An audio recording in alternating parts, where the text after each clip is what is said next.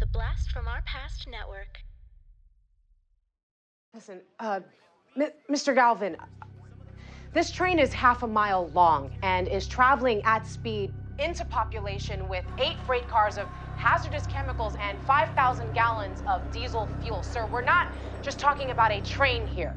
We're talking about a missile the size of the Chrysler Building. So what is your point, Miss Hooper? My point is, after it crosses through Finlay, there's about 12 miles of vacant farmland, but after that, it's nothing but town after town all the way to Stanton. We have a very limited window here.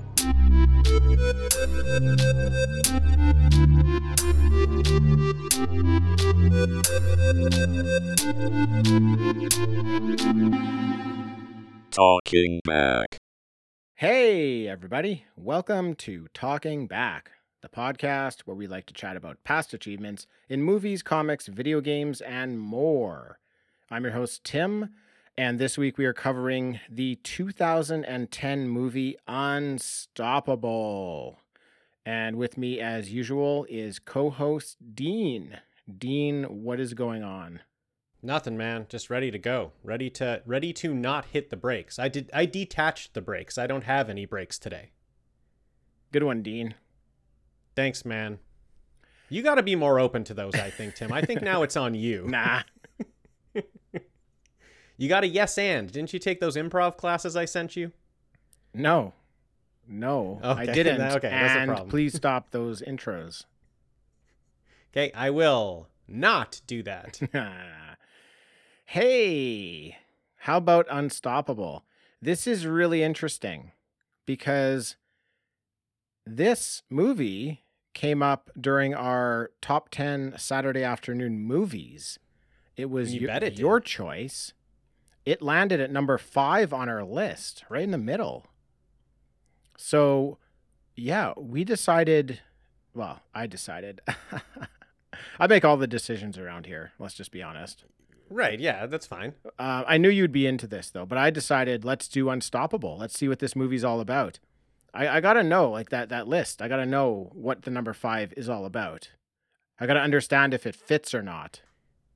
Yeah, because it's one that you had not seen. So you decided to throw me a little bone, and we tackle one from the list, and might as well go with the highest one for me, the one that ranked the highest. Is slotted in at number 5 there. So, Tim, does it deserve to be on the list? Well, first of all, I would like to say that your description of the movie during that top 10 episode was what intrigued me about the movie and had me giving it a high spot. I was intrigued. Now, Dean, Good. I will say after watching it, I get it. Yeah, man. I don't mind it being in that number 5 spot at all. Good. It was totally It's amazing. fun. It rules. It's a good movie. It's a fun movie. It's a fun Saturday afternoon movie. It is. Yeah. It is as described by you. It delivered. It was as advertised. Exactly. It was as advertised. You delivered on the promise of Yes. a Saturday afternoon movie. So I like it. That's good. They got the name wrong though. Well, see, here's the thing, Tim. I think the name refers to Denzel Washington's star power. Yeah. Okay. I think that's what it's referring to. Nice save. Yeah. Yeah. That's right. It does. Actually, in this movie, I'd maybe say it is for Rosario Dawson's star power because she stole the show for me. Yes, thank you for saying that. I was going to bring that up, that she definitely stole the show. She is incredible. I think she is sort of underused sometimes, and I think she has all this star power, and she needs to be at the front of movies because she's awesome. I love her in everything that I see her in. Now, this movie was released in 2010 with a budget of $100 million, and this movie grosses $170 million. So that's pretty good for a movie about a train. Yeah, definitely. Thomas the Train released a film in 2009, and that only made $140,000 at the box office. And that's about a talking train. Interesting. So- And that's the year before. So you would see those numbers and you'd be like, I don't know, people. I think we got to pull this train movie. This other train movie didn't do very well. Exactly. It made 1/10 of our budget. Now, I guess I have to throw in there that it was only released in Hong Kong and South Korea, but still, it was a talking train. Yeah. Anyways, Yeah. Also, I said 1/10 of our budget. I think it's like 100th, maybe 1,000th of the budget. I don't know. I'm not trying to figure. supposed to be good at math. I'm not trying to do math on the podcast. Okay, I am, and I usually fail. It's fine. Yeah, I think. Yeah, you often do fail. That's true. I often fail, which is weird because I'm a math guy, but I guess I'm not a math guy on the spot. I recently asked you what I think 1% of $10 billion was, and you said 1 billion, Oh no, which is not. That's wrong. It's actually not no, accurate. it's 100 million. Yeah, you ended up getting there, but I think your impulse reaction was a little Yeah. bit off. It's very strange. It's bad for me. It's bad. Tony Scott, director of this movie. Yes. I think he's a good Saturday afternoon movie director. Yeah, he's perfect. I love Tony Scott. I love Tony Scott's movies. It's sad that this was his final movie. Unstoppable is his final movie because he passed away. But I absolutely love all his movies. I think they have such a unique action style to them. Yeah, you took the words right out of my mouth. He's very unique, and I like it. I like it. He directed Top Gun, Beverly Hills Cop 2, Days of Thunder, The Last Boy Scout, True Romance, Crimson Tide, among others. Now, it was written by Mark Baumbach. He was the writer on Live Free or Die Hard, the new Total Recall movie, the new Planet of the Apes movies, and Logan. Okay. You're doing a lot of head good shaking ones. back there. What's up? There was a couple stinkers in there. You Okay. started off and I was like, ooh, I don't know about this guy, but then you ended strong. Yeah, I saved the best for last. Yeah, good. Music by Harry Gregson Williams. Now, I'll be honest. I don't remember a lot of music from this movie. The music from this movie for me was basically...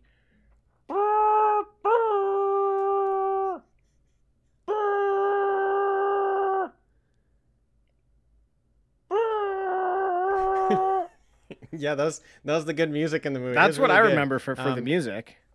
Yeah, if you get the soundtrack, it's just one long track. That's that. It's There's a just little bit of... that with like a little bit of chicka chicka chicka chicka chicka chicka is in there as well. Yeah. Yeah, Tim, I was the same because I usually like to listen to the music of the movie as we're like leading up to the episode, and I just didn't with this one. You listened to Sounds from the Train Yard is the YouTube... Sounds from the Train Yard. the Yeah, that's what YouTube I hit listened for to. It was that really one. good. Yeah. That's a great track. It was good. It's a good track. Yeah. Sometimes some people walking through like gravel and stuff. That's a great noise as well. Right. Those things, those sounds. Yes. Now, we haven't talked about this guy before, but this guy did the music for Prometheus, Dean. I love Prometheus music. I guess there was just like too many other things to talk about on Prometheus to talk about the music.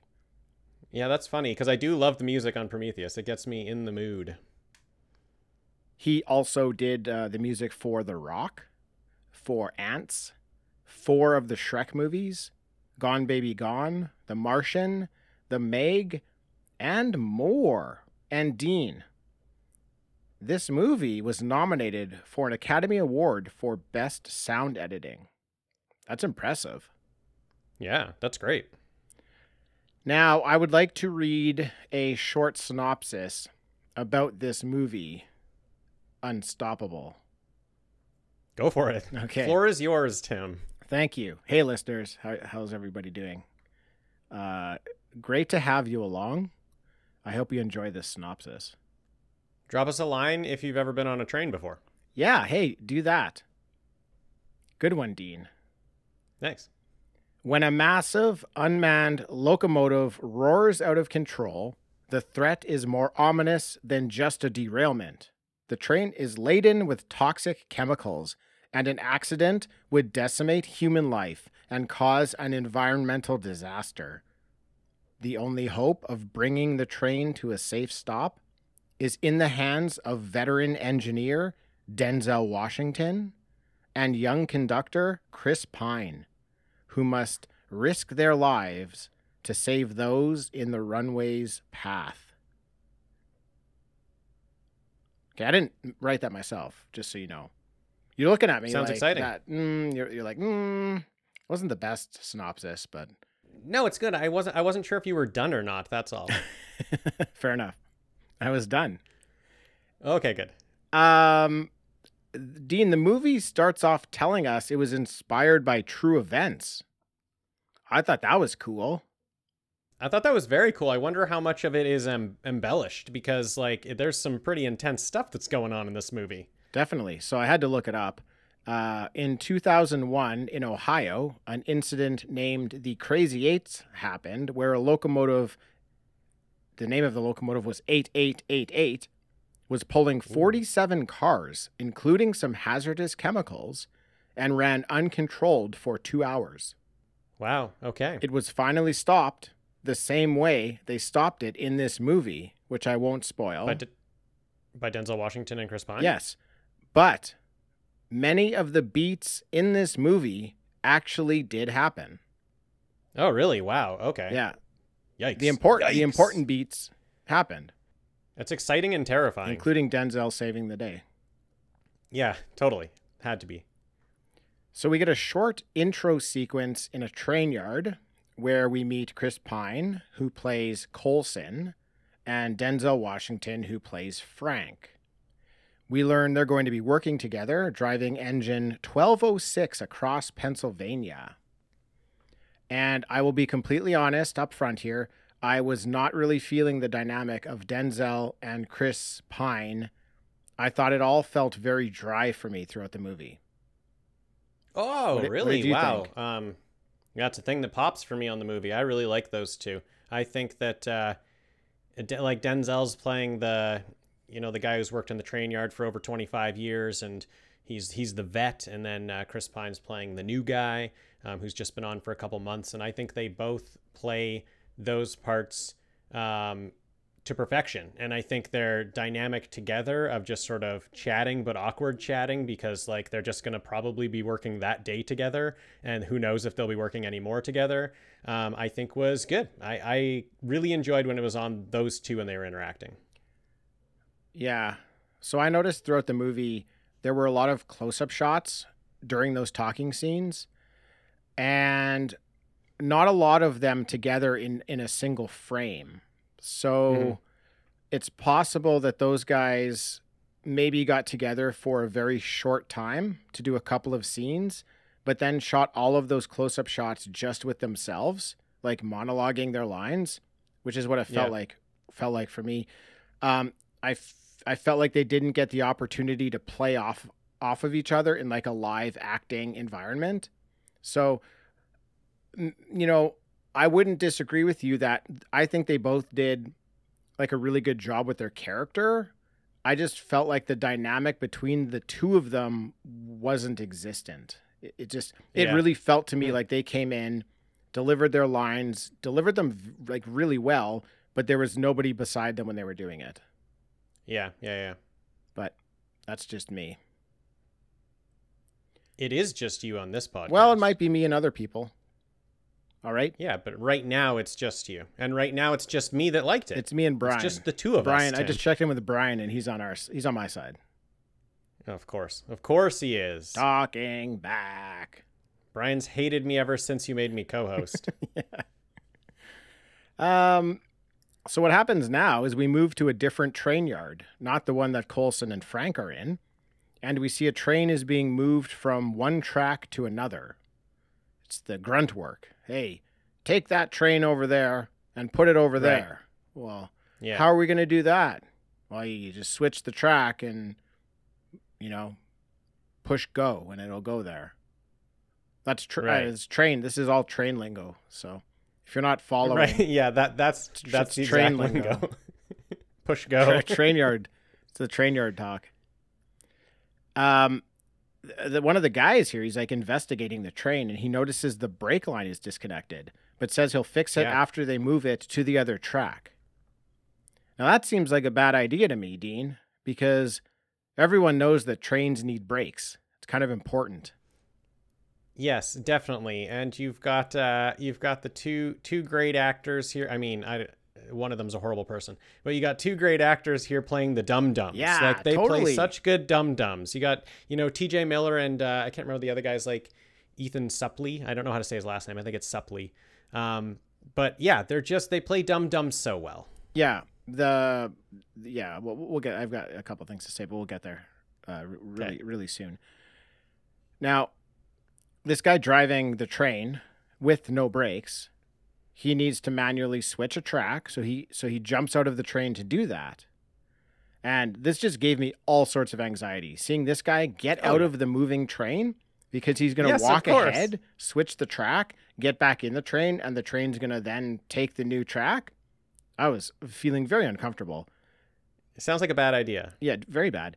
Now, what happens is the train begins to speed up and it beats him to the track before he can switch it. And now we have a runaway train and it's half a mile long. Great.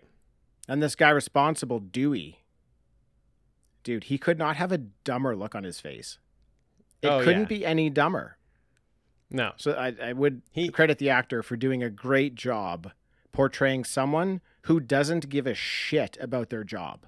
Not at all. Yes. Not 1 ounce. Yes, This guy should not be working in a train yard. He should be working at McDonald's.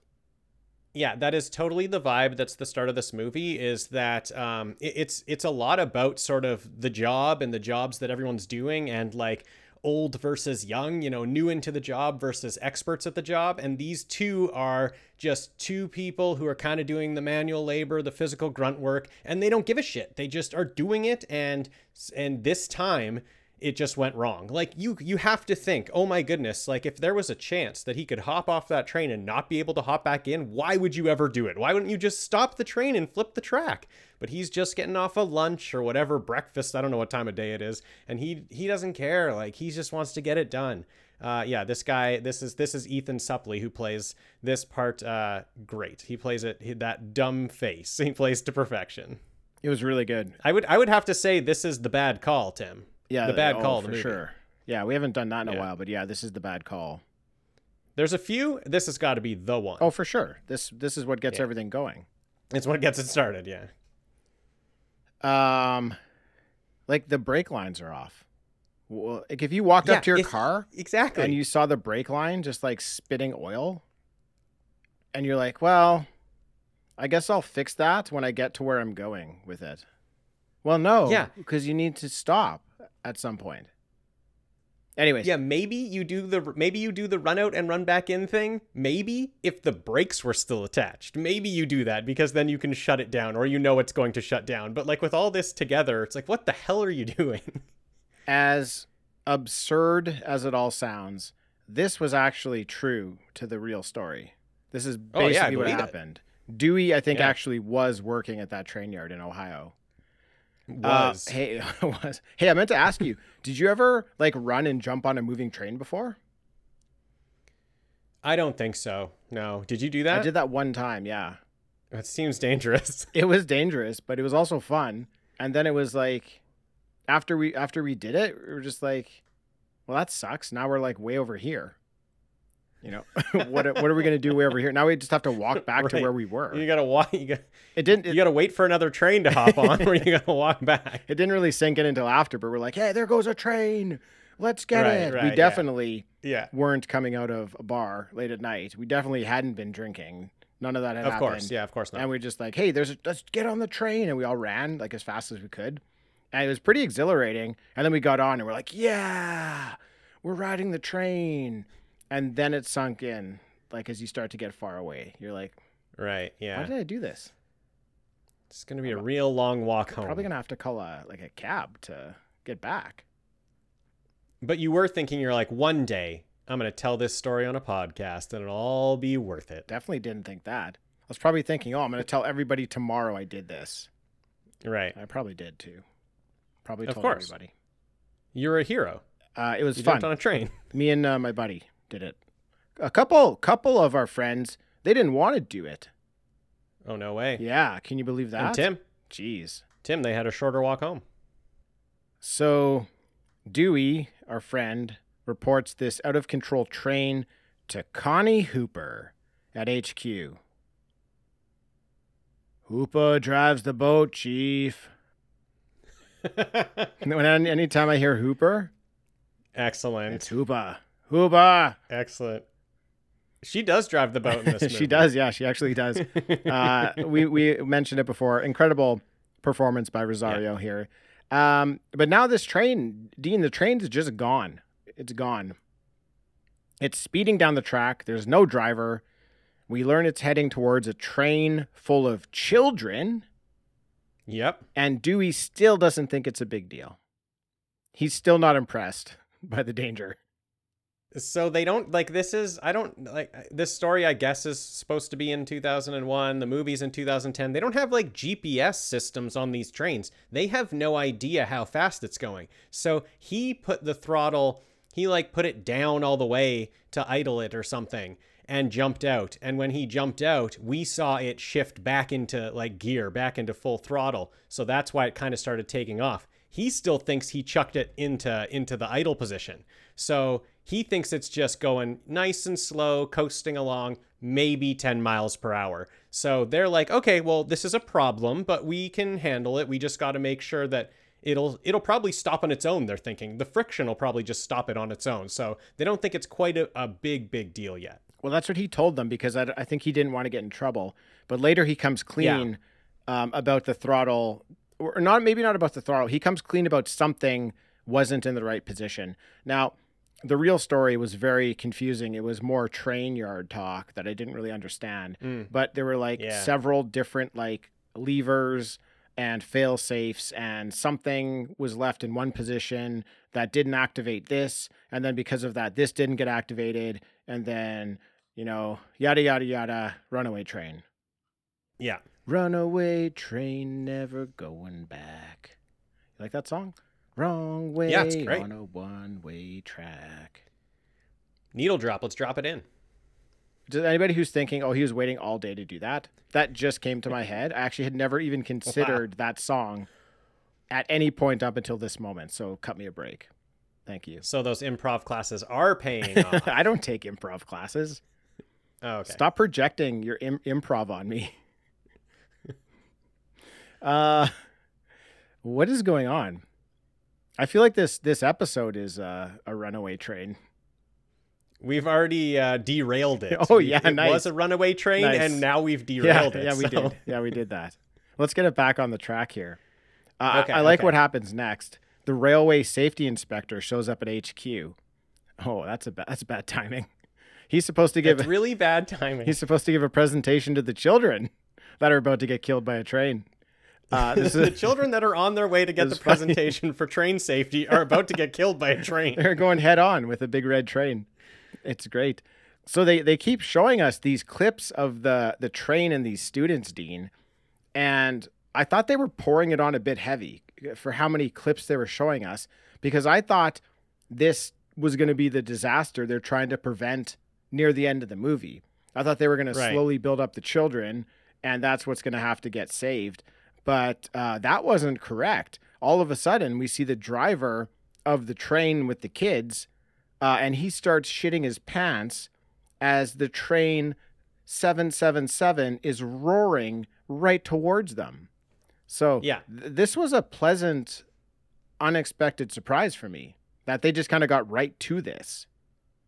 Yeah, you would think with a runaway train, there's only one big thing to do. You have to stop it before it hits one thing, and that's going to be the movie. But this movie's so high octane that it's like there's multiple things you have to stop from happening. And this just happens to be the first one, is that these kids are coming. And I like how terrified that train driver is, because that train, that 777 coming so fast at him, he was told that it would be no problem because they just think it's coasting. Right. They don't think it's in full throttle. So he was told it's no problem. We're just going to get you on a different track. It's not a big deal. And he's coming around the corner and it's right there, right before he gets on the other track. Yeah. So he is able to get his pants. Yeah, he is able to get on that other track, just nearly missing a head-on collision.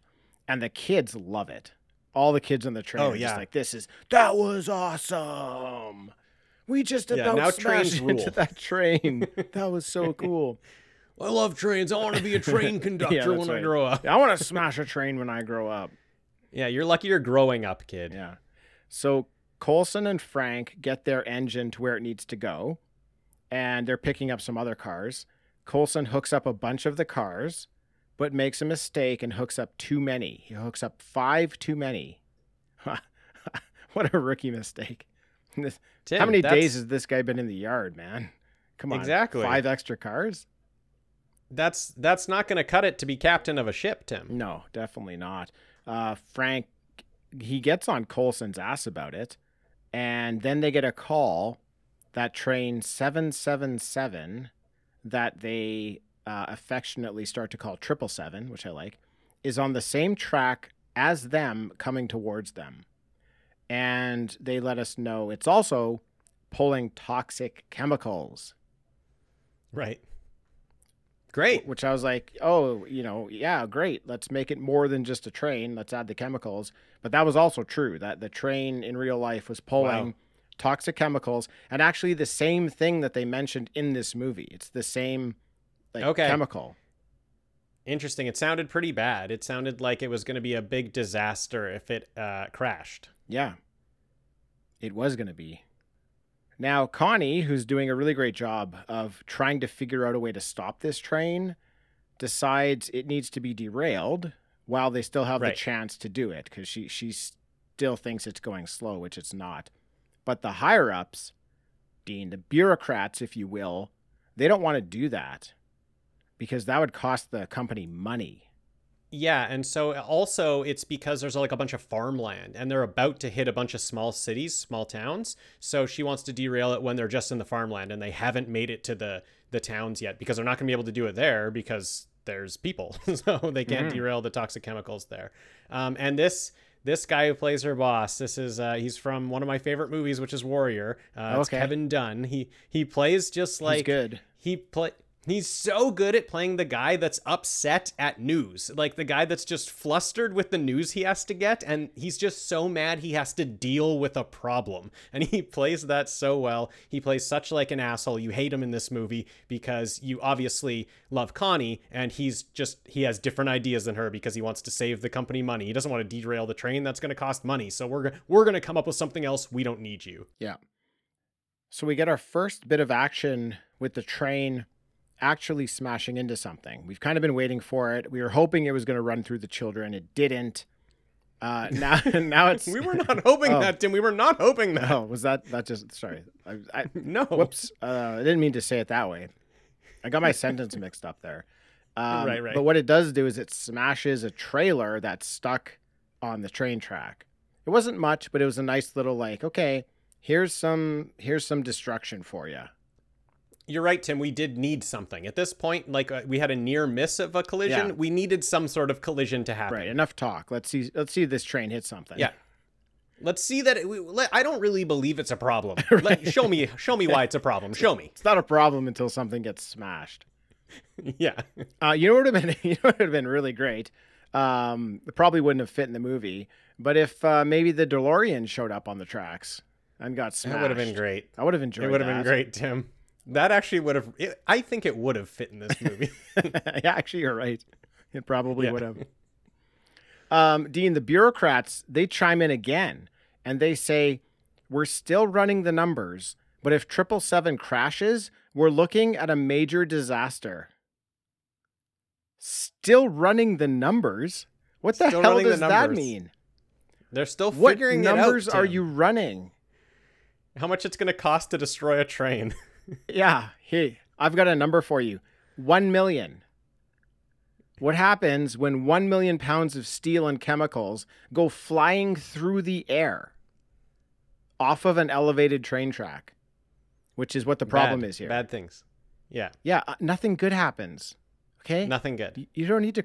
You need to crunch don't need a numbers number. that a disaster is imminent? I'm clearly more upset at this than you were, Dean. I was very offended by this. I know. I just know they're assholes, so I know they're going to come up with this type of shit. The guy they're talking to at the top, who's trying to run the numbers, is on a fucking golf course. He's playing golf with his buddies, and he's running the numbers. What the hell? Like He doesn't if a care. plane is crashing towards a city, you think someone would say, "Yeah, we're still running the numbers, but we think Yeah. it's going to be bad." If it happens, we think it's going to. We don't know yet because the numbers haven't come back yet. But we Right, think we're it's not going to sure. be bad. Yeah, we're anticipating bad numbers coming back. These guys are worse in math than we are, Dean. Oh yeah, I know. Or than you I are, was I probably should working say. on this case. They were probably waiting on me. The guy crunching the numbers he's not at his desk. He's not at his desk right now. Sorry, we can't crunch anything for you. We don't have anybody to do that. But we think it might be bad. Yeah, these guys were horrible. We'll They were confirm awful. later, but we hate them. think it might be bad. We'll call you back to confirm. Yeah, we'll if call you it's back. A problem. Yeah, we'll let you know how bad it might be. I thought it was terrible and awesome at the same time. Right. Yes. I do want to say one thing that I love so far, and that is 777, the train itself. It really feels like a character to me in the movie. I'm actually getting personality off of it. Like I feel like Yeah, it's it's weird. Yeah, it is weird. I feel like it's a bit of a bully. It's a little bit reckless. It doesn't respect authority. And I think Tony Scott did a really good job because he's really the one portraying it. I think with the shots he's making of the train, he did a really good job. I liked that about the movie. It wasn't like really quickly. It became not just a train. It was like a bully for me. Yeah, to me, it almost also felt like a dog that had a horrible owner and finally is free. And he's just running and running and running, and he's never going to turn around and he's never going to stop. He's just going to keep going because his owner is an idiot and finally let him out and he's just gone. That's a good one too. And it's going to go and bite the first child it sees. Oh, yeah, it's going to, anything in its way, it's going to attack. Yeah. Now, another thing I love about this movie, and actually any movie for that matter, it's just something I love seeing, is I love watching a situation in the movie escalate and people scrambling to fix it. And in this movie, you have a few different groups of people doing that, and it makes it really fun to watch. You've got Connie. She's doing her thing. She's excellent at trying to figure out how to stop this train, put some pieces together. You've got her evil boss doing his thing. You've got Ted or Ned or Tex or whoever that guy is. Oh, Ned rules. Yeah, he's on the outside helping Connie. And you've got the news, which actually plays like a really big part in this movie as well. We learn a lot about this scenario and what's happening with the train from the news team covering the story. Yeah, and all of this stuff on the side is what makes this movie successful in my eyes, because all of this side stuff was just as exciting as the train action. So there was no, you think this stuff would be the boring stuff. No, it wasn't. It was super exciting. They did a really good job of just making me super dialed in to what was happening behind the scenes. Yeah, all the talks that are going on are so exciting, and it's a lot of how like Tony Scott shoots these types of scenes where he's kind of always keeping the camera moving. Yeah, definitely. And so it just always makes it feel like it's action. So even if you're like a guy's on the phone, the camera's just like circling him. Yeah. Like all we're doing is just a bunch of circles around him, but it makes it feel so much more intense. And if like Connie's giving some speech about something, we might even be in a different room, but like looking through a glass window as the camera's like panning past that glass window. So it's like if you just walked by this room, it looks like there's a lot of intense talking going on in there, and like it is a serious problem. And so I just like, yeah, I really feel the intensity in those moments where they are just talking and yelling and like figuring things out. And it's not the train, but it's in the rooms. I definitely still have the action is like up high. Yeah, for sure. The moving camera was a big thing. Just any scene that possibly could have been boring, and I don't think it would have been because the dialogue was so tight, but anything that could have been boring, Tony Scott's just moving that camera in all sorts of directions, and it kind of just keeps you like ready for what's going to come next. It's really cool. For sure. Yeah. I like that about his style. It's not for everyone, and Yeah, it's me not too. for every movie, but it definitely fit in this movie. It was perfect. Yeah. Yeah, it just keeps the action going. So it just like, that's why I say it's a Saturday afternoon movie. It's just like, you're always going. You just throw it on and it's like, it's from start to end. It's kind of just moving. Yeah. Yeah, that's totally correct. Now, Dean, this could have been a really short movie if Superman was around. He's not, though. True. They're going to try the next best thing. They're going to drop a Marine from a helicopter onto 777. And I actually like this plan a lot. But it ends up not working because there's too much time left in the movie. Right. That's the only reason it didn't work, because there's too much time. Now, I wasn't a huge fan of them dropping him out of the helicopter like at least 5 minutes before they actually needed to lower him down. He was just hanging on to that helicopter for so long, and they weren't even to the spot they needed to be. He could have been up there just hanging out and dropped later. that's true. Yeah. It looked cool, though. It looked really cool. Yeah, it did. Now, 1206 has been racing as fast as it could go, trying to get to the next switch to get off the main track. Now, 1206 is Coulson and Frank's train. Yeah, they were gonna pull off the track, but because of that fuck up that Chris Pine's character did by adding too many cars, they couldn't pull off because they couldn't fit into the little side track that would get them out of the way. So they have to speed super fast to try to get to the next actual train yard. Right. They would have smashed into a train in that switch, but they go to the next. Yeah. So yeah, you're right. They're racing to the next switch. They get to the next switch just in time to avoid a major collision, but 777 does smash the last car of their train, and we get a little bit more devastation here. We got to get some more smashes in. The smashes are getting bigger. They are, yeah. Now, Frank and Connie have started talking and sharing information, which I thought was good and I liked because they're the two smartest people in this movie. So let's get them communicating together.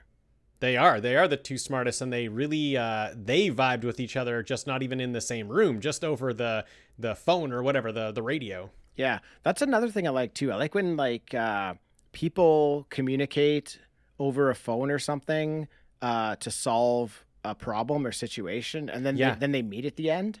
Yes, I love It's that. like the Die Hard thing. Yeah, exactly. And I like when they're communicating over that radio or phone, and they really appreciate something about the other person. Like the other person really impresses them with something. So then they're like, oh yeah, we're on the same team here. You're as smart as me. Like, I like you. We're going to work this thing out together. Yeah, they had that going on. It was good. Oh, they totally, yeah, you're right. They totally had the Die Hard thing going on there. The plan here is to derail the train, but Frank doesn't think it will work. He thinks 777 will disintegrate the derailleur. So Frank has another idea. He thinks he can get their train going in reverse, catch up, connect to 777, and start powering it in the other direction to slow it down. Now, the bureaucrats don't like this plan at all. No, I don't know why. They hate it.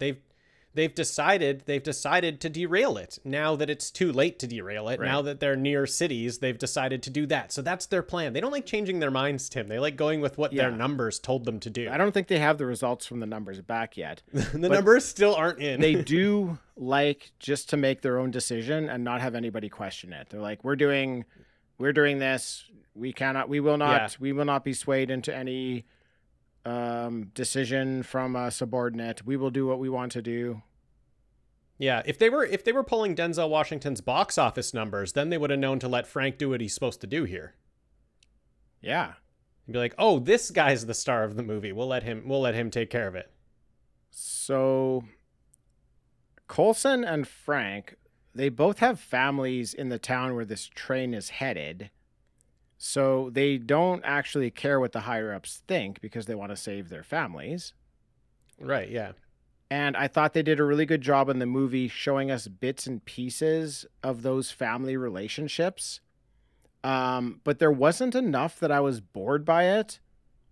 And there was just enough that I could care for both of them as characters in the movie and be concerned for what's going to happen to them. It was kind of like the perfect level. Yeah, totally. It really wasn't that much. But every time that they had sort of these family interactions, there was no wasted time. Like every time we learned something very important for that character and their relationship to their family at home. And what I also liked is we've already sort of set up what the track looks like at their home, because that's where they came from. And when they were driving their 1206 all the way to where they ended up. So we saw this curve that's sort of hanging above, like it's this train track that's curving and hanging above like all these big tanks and stuff. And it said 15 miles per hour when they took it. So we know this train's like barreling at 70 miles an hour. So if it gets to that curve, there's going to be big problems. So like we already know that because we saw that curve at the beginning of the movie. And so I like how that was set up for us. Oh, see, I didn't catch that. So that I don't think that's a first time viewing thing that you'll notice. That makes sense though. So basically the problem here when they get to this town with the train is, I think we've, alluded to it a couple times, but not really explained it. There's a really sharp S turn. Yeah. And it's elevated. So the train is actually like 2 stories above ground when it's supposed to take this really sharp turn. And that's what's going to send this train flying, is that it's going to go too fast into that turn. Now, you mentioned these canisters or containers underneath that. This was a big kind of bullshit moment for me, because when you get I noticed it near the end, but you get a wide shot near the end as this train's coming up. Those are a bunch of giant fuel tanks right beside and underneath the elevated S curve, which is probably the last place in the entire city you would put fuel tanks. Even if the smallest accident happened on that curve, a train would fall off and land in a fuel tank. So I get that they did it for make the movie more exciting. People will be, of course there's fuel tanks there. And that's why it's going to be so bad if the train goes and the chemicals go in there. You're going to have a big explosion. That was probably the least believable thing in the entire movie for me, is that there'd be like 12 gigantic fuel, like they're almost like buildings almost. They're so big. 100%. It's bad. It's bad placement. But when I'm watching it, the movie moves so quickly that when I see it, I'm just like, oh, that's a bad place to put those fuel tanks. And then I'm gone. Like it's out of my mind because I got to move on to the next thing, because the movie's just like, well, now you got a new problem to deal with. We'll get back to those later. They didn't have to do that though. The train, for me, the train is enough. You don't need to add fuel tanks, They definitely didn't have to add those. Like, and they're not even big problem, like it's not even, there's really, like, they are a big problem, but I just mean like they don't even come into play. No. So it's like you don't need them at all. I did not need them. We know that if this train crashes, it's got these toxic chemicals, so it's going to be a big deal. So even if it just like flies off that curve and crashes, that's a big enough problem. You don't need to go crash into giant fuel tanks. They want us to worry more, which is fine, but they do it in an unbelievable way that actually pulls me out, and I'm not worried at all. And then I start to question why they even did it. Like, just have houses close to it. That's all. Yeah. Have a couple houses like in the range or the trajectory where this train might go off. That's enough. That's a major disaster. Yeah.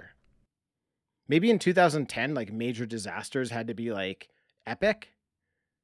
I don't know. Yeah. Nowadays, look, if a train went off a track and drove through a couple houses, that's a pretty major disaster. Yeah, totally. So like sometimes I'm thinking, okay, well, if they didn't have that thing, then there wouldn't be this big epic movie about it. But in this case, you didn't need those fuel tanks, and you still could have had this big epic movie about it. We were already concerned enough. That's a small beef, but I just wanted to share that, because I feel like there might be people out there who watch this movie and maybe feel the same way. Yeah. I don't know. Maybe it's just me. Tim, for me, it's fine. Yeah. That's just movie magic for you, hey? It's it's totally fine. I don't care at all. It's not a big deal. It is movie magic. Cool visual here with train 1206. That's all blue, chasing down 777. That's all red. Yeah, man. Great choice. Great It's choice. the good guys yeah. and the bad guys. It's the Totally, cops and the yeah. robbers. Yeah. The Bloods and the Crips. The Sith and the Jedi. Oh, nice. Because I was out of analogies.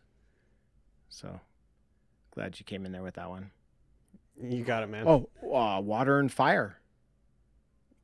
Amazing, Tim. Amazing. Those are sworn enemies. Yeah, those are the most sworn. The Even most, more yeah. than the Jedi and the Sith. They go all the way back. Yeah. So this whole plan to derail the train takes place, and it fails miserably, just like Frank thought. So now Frank and Coulson are the only option left. Yeah. And they catch up to the unstoppable train. Coulson jumps out onto the engine to help guide Frank in for the connection. They want to connect them here. And they smash into the back of 777. And after a bit of drama and Coulson getting his foot mangled by the train, they're able to Ooh. get these two trains connected. He got his foot crushed. Yeah, it was crushed. We didn't really get to see it because his foot's in like a boot. Yeah. And it's like a heavy duty boot. But his foot definitely got crushed. It was probably smushed a bit. And I like that Denzel Washington just like duct tapes up his boot. And it's like, now you won't lose any more blood. Yeah. You're still going to lose blood in that boot. Yeah, Coulson was kind of whining a bit like you would because Yeah. your foot has just been destroyed. And Frank was just kind of like, just tape it up. He's like, you know what'll make you feel better? Duct taping it up. That'll work. Duct tape fixes everything. Yeah. So he did. He duct taped it up. I felt this moment because Tim, my brother-in-law, smushed his finger in between heavy machinery, and he said when he was able to get it out, it was flat. His finger was flat, and he couldn't even like comprehend in his mind what it looked like. So when this guy's foot got smushed, I was just picturing how actually flattened out his foot probably was in that boot, and it made me grossed out a bit. I'll tell you what, Dean. I smushed flat my finger when I was a child. Did you? Yeah, I got it stuck in a door. Oh.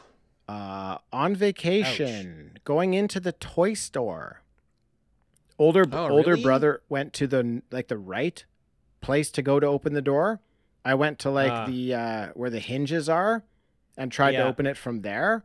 And we both opened at the same time. So I thought I was opening it. And I put my fingers in, and then he let go.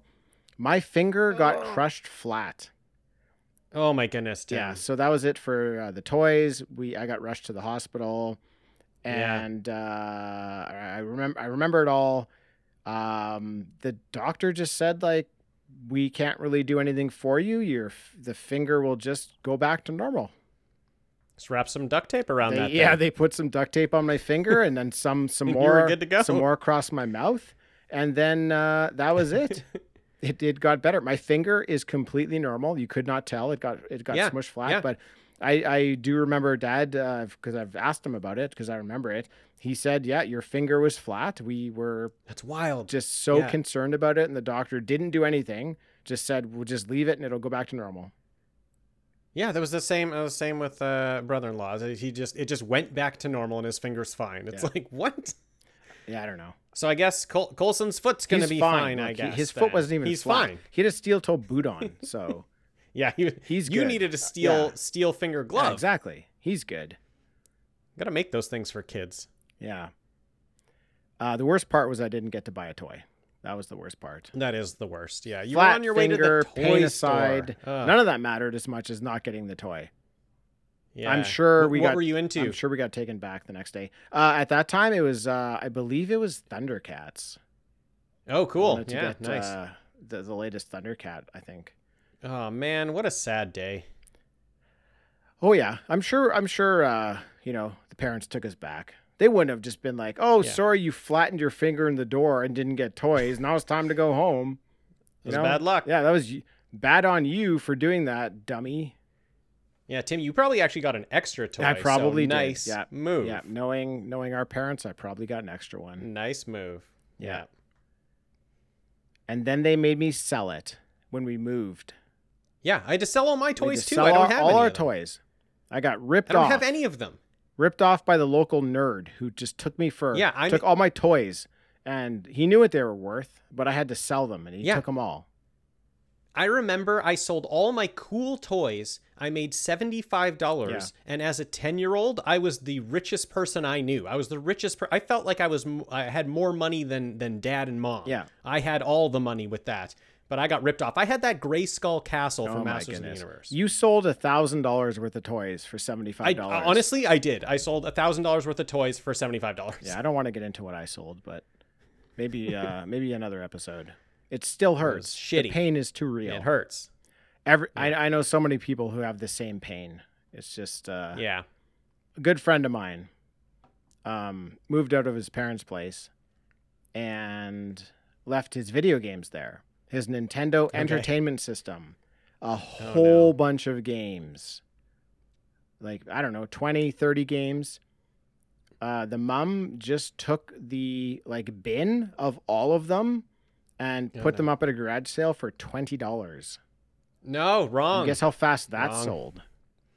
If Right you're away. wondering, it was First real thing. fast. Don't crunch any numbers on this one. It was immediate. Oh, Anyways, let's get back to Unstoppable. garage sales. That's where you got to find stuff, I guess. Yeah. I've never had a big score at a garage sale. Me neither. I've looked for comics before. I've never found anything good. Yeah. So we're coming up with 777, Red Steel, if you will. Ooh, Red Steel. I like that. Did you just make that I just up? made Tim? that up, yeah. I like that. Red Steel's good. If I didn't just make it up, I would have been calling it that the whole episode. That's how you know I just made it up. Right. Yeah. That's amazing. It's good you didn't go with Blue Steel for the other one because that's Zoolander's face. Yeah, exactly. That's his look. Yep. So after the connection of the trains is made, Frank hits the brakes, but it doesn't quite work as much as he's hoping for. So Frank runs out and jumps on top of the trains, and he's going from car to car, one by one, applying the brakes on those trains. And everyone watching on the news is just pumped up by this. They're all fist pumping should and be. cheering. It's very exciting. And it looks like this might actually work. This might be enough to stop the train until the brakes on 1206 just explode. And that was just as they're getting to this elevated S-curve.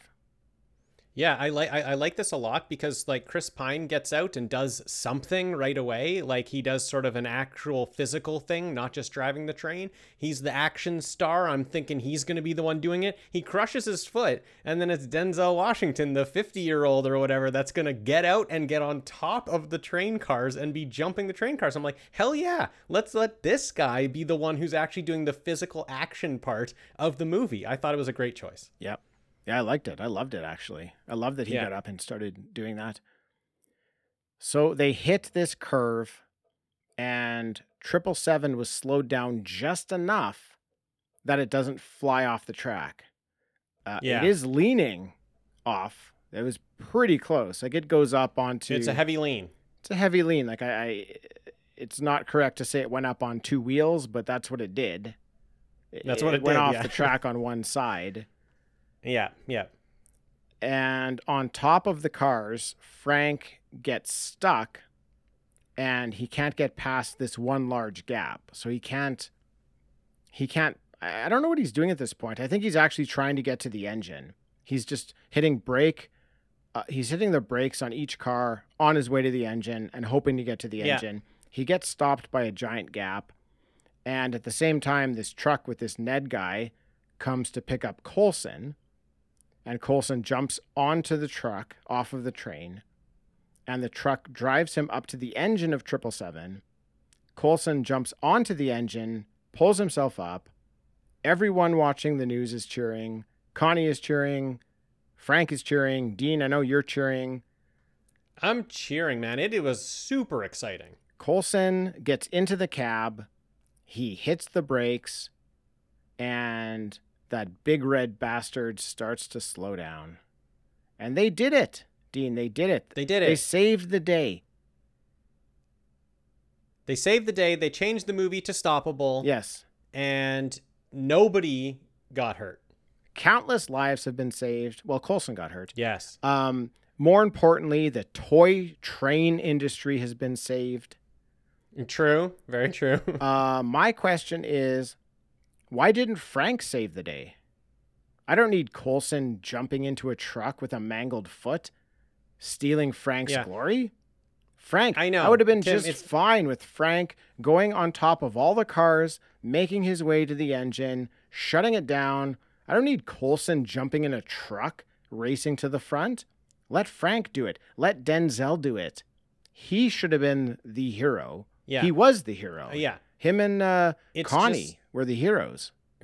For sure. It's just the next level of like how this movie just keeps upping it and upping it and upping it. So like Denzel getting on top of the trains was like on top of all the cars was the next upping it, and like physically turning off everything. But that had to not work, right? The next thing had to not work. The next thing had to not work. The only thing that could actually work in the end is turning that throttle off, because they were successfully slowing it down for the curve because they were pulling in the opposite direction of that train. But then as soon as their brakes blew, that train just goes back up to 70 miles an hour because of that throttle's still full. So they needed to get in the front. They needed to turn that down. So it was really just adding that extra stressor of Denzel not being able to make that one jump. So there needs to be another way to get to the front. But I get what you're saying. Like, I get it. It would have been cool if Denzel jumped from the top of the train into Just that cab do the jump. and then he went to the front. That would have been great. Do the jump. Yeah. I actually thought that's what we were doing. I actually thought me too. that Pine was going to jump in. Coulson was going to jump in the back of the cab there. And then they were going to go get Denzel. He was going to jump in, and then they were going to bring him to the front, because I didn't think Coulson was going to be able to make that jump on one foot. Yeah. Well, he shouldn't have been able to. But he did it. Yeah. So there's a press conference now. Coulson and Frank are talking. They've put Coulson's foot in a boot, and it's still dripping blood. Yeah, it looks bad. What is he doing at the press conference? Why didn't he get rushed to the hospital? I don't know. They definitely should have taken him to the hospital. Like, they had ambulances there that actually put him in that boot, but like, what's going on? Like, he needs to be in the hospital. Dripping blood. They don't need you there. They don't need you for the press conference. You're not even going to talk. You're just standing there. I was just like, oh. That was weird. What? He should have been in an ambulance on the way to the hospital. In 99% of the other movies that something like this happens, they're taking that person to the hospital in the final scene, but he's just standing there like, you know what I need in my life right now with this mangled foot is to be a part of this press conference. But he's not even talking. He's like back watching it. Yeah. But you know, it must have been the duct tape. That must have just actually fixed it. That's what I was thinking, Tim. You went to the doctor and the doctor said, just leave it. It'll be fine. Well, maybe they knew that. Maybe you're the one who made the mistake going to the doctor. Dean, that's a great point. Wow. He just knew. Crushed foot pops like, back after a couple months. That's not his first crushed foot, I guess. It's not his first time. Very good. Okay. Well, Connie shows up. She gives Frank a kiss on the cheek. They meet for the first time. Awesome. We learn that Dewey is now working at a fast food restaurant. Yeah. And the end. Where he belongs. Yeah. Awesome movie. It's a lot of fun. It's a lot of fun. I loved it. It's action all the way through. I think it's got great performances. Everyone's cast perfectly. Again, just love Tony Scott. Sad that it's his last film, but a good one to have as the last film. Cool. Well, this really got me in the mood, Dean, for Tony Scott. So I will spoil something small. That next week we are going to be doing another Tony Scott movie. A Tony Scott movie I love that I got vibes of from this movie. Nice. That's all I'm going to say. Okay, I know what it is. I'll tell you more off the air. You actually don't know what it is. I think I do, but maybe I don't. But I have a guess. Well, I'm sure you have a guess. How pathetic would it be if you didn't have a guess? Well, okay, so I have a guess that I think is right. Okay, let's have your guess. If it's correct, I cut this out. If it's incorrect, I leave it in. Okay, you should just bleep me saying it, because that's fun. I could do that as well. Okay, my guess is True Romance. Wrong. That's what I thought you were going to guess. Okay, I am wrong. That is not what it's going to be. Okay. Then I have no idea, Tim. Everybody, thanks for listening. We appreciate you. If you want to get some bonus content from us, check out our Patreon page at patreon.com/talkingbackpodcast. We've got some episodes up there. If you want to sign up at one of the tiers, you'll get some bonus content. So if you feel like supporting us, that's a great way to do it. Check it out. And Dean, thanks for joining. Thank you, Tim. Thanks everybody for listening, and we'll catch you next time.